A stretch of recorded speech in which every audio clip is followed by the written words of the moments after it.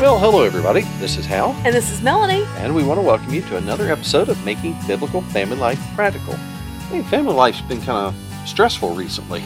Wow, hasn't it been? We've It's had been one trial after another this past couple of months. Mm-hmm. So, folks, at one point, in one weekend, was it 6 or 7 of the 10 cars that us and our extended family, our adult kids, own, were broken down on the side of the road or at the shop? It was 6 that had been driving at the time, and then there was one which continued to be broken down. So that's pathetic, Harold. That is, I know one of our employees said, well, it appears that you're only allowed to have one working vehicle per household right now. Evidently. Well, that seems to be, well, these things happen. We have some well-used vehicles, and so this kind of thing happens. Just they don't all typically happen at the same time. At the same time. But yeah. And that's not 10 cars for our household. We have adult kids. We have several households. Yeah, But yeah. it's been dramatic that way. And these things don't. A lot of these things you see them coming, and you just say, well, that was about. But then a lot of things happen that you weren't expecting. You didn't plan on this. You weren't bracing for this. It just suddenly presents itself. Like the hurricane last weekend. Okay. You have a few days warning, but all of a sudden you're facing a hurricane. We had so many friends in Louisiana that had to throw everything in the car and evacuate. I remember some specific times. Like I was doing an engineering project and I was in Singapore. Okay, like 13 time zones away, and so I got up one morning and I go into the computer room to check my messages overnight, and the first message at the top of the chat was you had said, well, Katie she's out of the surgery right now, and she seems to be doing fine. And whoa, that's like when you get those phone calls from one of your adult kids, and the first thing they say is, I'm okay. Oh, we got one of those a couple of weekends ago. Yeah, we got one of those a couple of weekends ago too. Okay, so what you do, now we're not talking about things which are life-changing calamities, and there's no question, somebody had died, or there's something that, there's no question that this is a huge, tremendous thing. But stuff that's just a stressful disruption, like, I don't know what's happened here, and I'm not sure how I'm going to manage the rest of the day. How do you deal with... Or even the rest of the year, I just found out I got laid off, the car broke, there was an accident. The dryer stopped working this morning. That actually happened. Yes. How do you deal with these things? How do you deal with those stressful situations without falling apart? And, sometimes you feel like falling apart. When you may have not felt that way this morning, but when you said, the dryer's not working, I nearly fell apart. I'm sorry. That's why I didn't say anything about it last night. Okay. Oh, I didn't sleep well as it was. Anyway. Because I'm looking at all the laundry that's already backed up. Yeah. And I'm thinking, oh no, all hope is gone. Abandon hope, all ye who enter here. Well, okay, so, how do you deal with stuff like that when suddenly there's a big dose of uncertainty that just entered into your life? The consequences of living in a fallen world where things break, things go wrong. That is so fundamentally true. That this is a fallen world and things do break down and entropy is a fact, and we're all going to have to deal with this at one point. Well, I think you got the idea for this one last month when we were on the way to Chattanooga to speak at a conference. So we're driving. We're between Atlanta and Chattanooga, going to this conference in Chattanooga, Tennessee, and the van starts making an odd noise somewhere north of Atlanta. And this van has not been a trouble to us. We've driven this has been over 200,000 miles, and it has almost never had any problems. Yeah, this has been a very good, tough, reliable van, but it starts making a noise, and we stop and check the oil, and I'm trying to say, does it happen at certain speeds? Does it seem to be connected with the wheel? You're trying to figure out what's going on. Well, then it starts making an absolute racket. Oh, okay. This is a stop point, and So we end up on the side of the interstate, an hour away from anything. Hot as a fire. hot day with a van that's not going to move any further, and the trailer full of stuff, and there's 4 of us in the van, and now what? And we're required to be set up that evening. Yeah, we're supposed to be in Chattanooga setting up our booth and getting ready for the conference to start the next day. Now what? And so, yeah, that was a stressful moment. It certainly was. So what do you do in the stress of the moment? Just the moment you found out, oh, phooey. Yes. Well, you know what? The first thing, I find in those kind of situations, first thing I need to do is just take a deep breath. Don't react right now. I remember when you were president of our state organization and CBS was doing something about homeschooling and they wanted to interview you. Right. And one of the employees in the office there at NCHE used to be in public relations for the county sheriff's department. Mm-hmm. And she said, anytime they ask you a question, first take a deep breath. Mm-hmm. The oxygen will help your brain work better. Yeah, and it'll give you time to gather your thoughts. And I thought, that's good advice for a lot of stressful situations. Well, it is, because, it's like they say on the airline that we favor, in case of an emergency, first stop screaming. That's true. I mean, don't react yet, because you don't know anything other than that first burst of information, that first alert that something's not right. And I have to remind myself immediately that God is good and He is in control. Right. Matthew 10, the Lord said, "Are not 2 sparrows sold for a copper coin?" Right. Asked Jesus, "and not one of them falls to the ground apart from your Father's will. But the very hairs of your head are all numbered. Do not fear, therefore, you are of more value than many sparrows." And it's good to remember that, and to remember that God tells us that all things work together for good for those who love God and are called according to His purpose. That's Romans 8:28. And we don't always, it's hard to embrace that sometimes in the moment. But later on, maybe you can see what God was doing. Well, I was telling our adult kids this. We have adult kids that are, one of our sons is about to get his doctorate, and he's on the job market looking for a professorship in political science.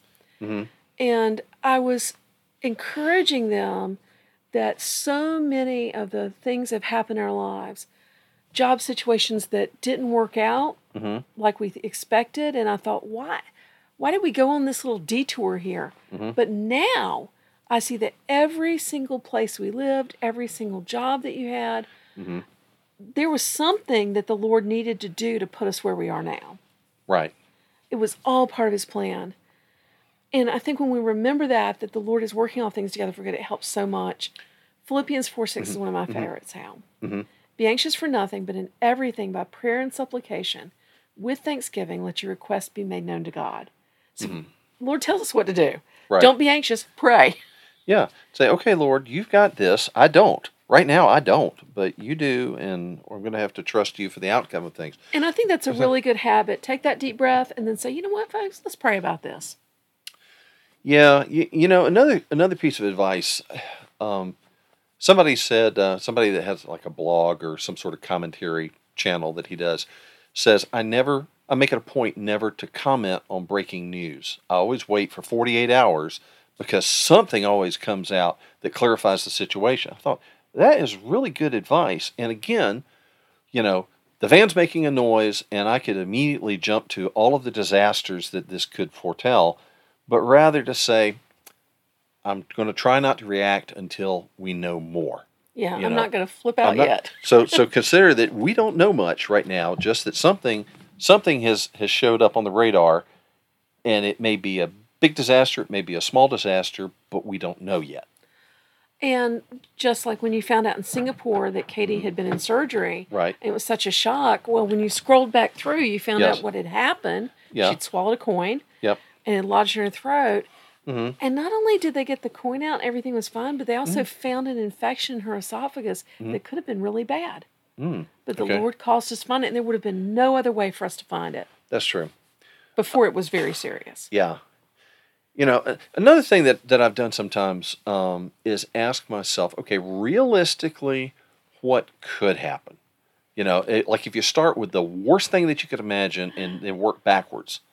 Like I remember one time getting paged to go to the front office or something at work, and at the moment I was under a lot of stress, and I thought, okay, what's the worst thing that could happen? Somebody could die. No, that's not going to happen. Somebody could go to prison. That's not about to happen. Somebody could get fired. Well, I've been laid off before. I've managed that. So if that's the worst thing can happen, I know I can live through that. You just think, okay, let's be realistic. In the situation that you're in, are you likely to die? Is somebody likely to go to prison? Is somebody likely to end up in terrible straits? A lot of times that'll start to calm down, to lower the temperature a little bit. Say, let's not panic, but let's just say, okay, we have a problem, but maybe it's not going to be life and death. Well, like the van dying on the way to Chattanooga. Yeah. I remember thinking, what's the worst that could happen? Well, we'll get there late tonight, and maybe they'll let us set up in the morning. Mm-hmm. As it turns out, one of our good friends, Gary Bloom of Books Bloom, great place to find used books, right, came and got us. Mm-hmm. And took me and the kids in our trailer up there so we could begin setting up. And the Lord took care of us. We still don't have our van back, though. That's another story. But anyway, the Lord took care of us. And, even part of that other story, the Lord provided. We did a fundraiser. People have helped out. The van is paid for. We just have to go get it now. Yeah. Had to have a new engine. So let's take a break and hear from our sponsor.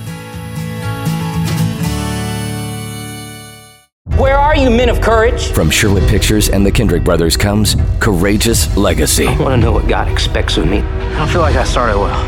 I want to finish well. Celebrating 10 years of impact on fathers and families. Now remastered in 4K, including a new ending and bonus scenes. I believe every father should step up and answer the call and say, I will. I will. Courageous Legacy. Rated PG-13. Some material may be inappropriate for children under 13. In theaters September 24th.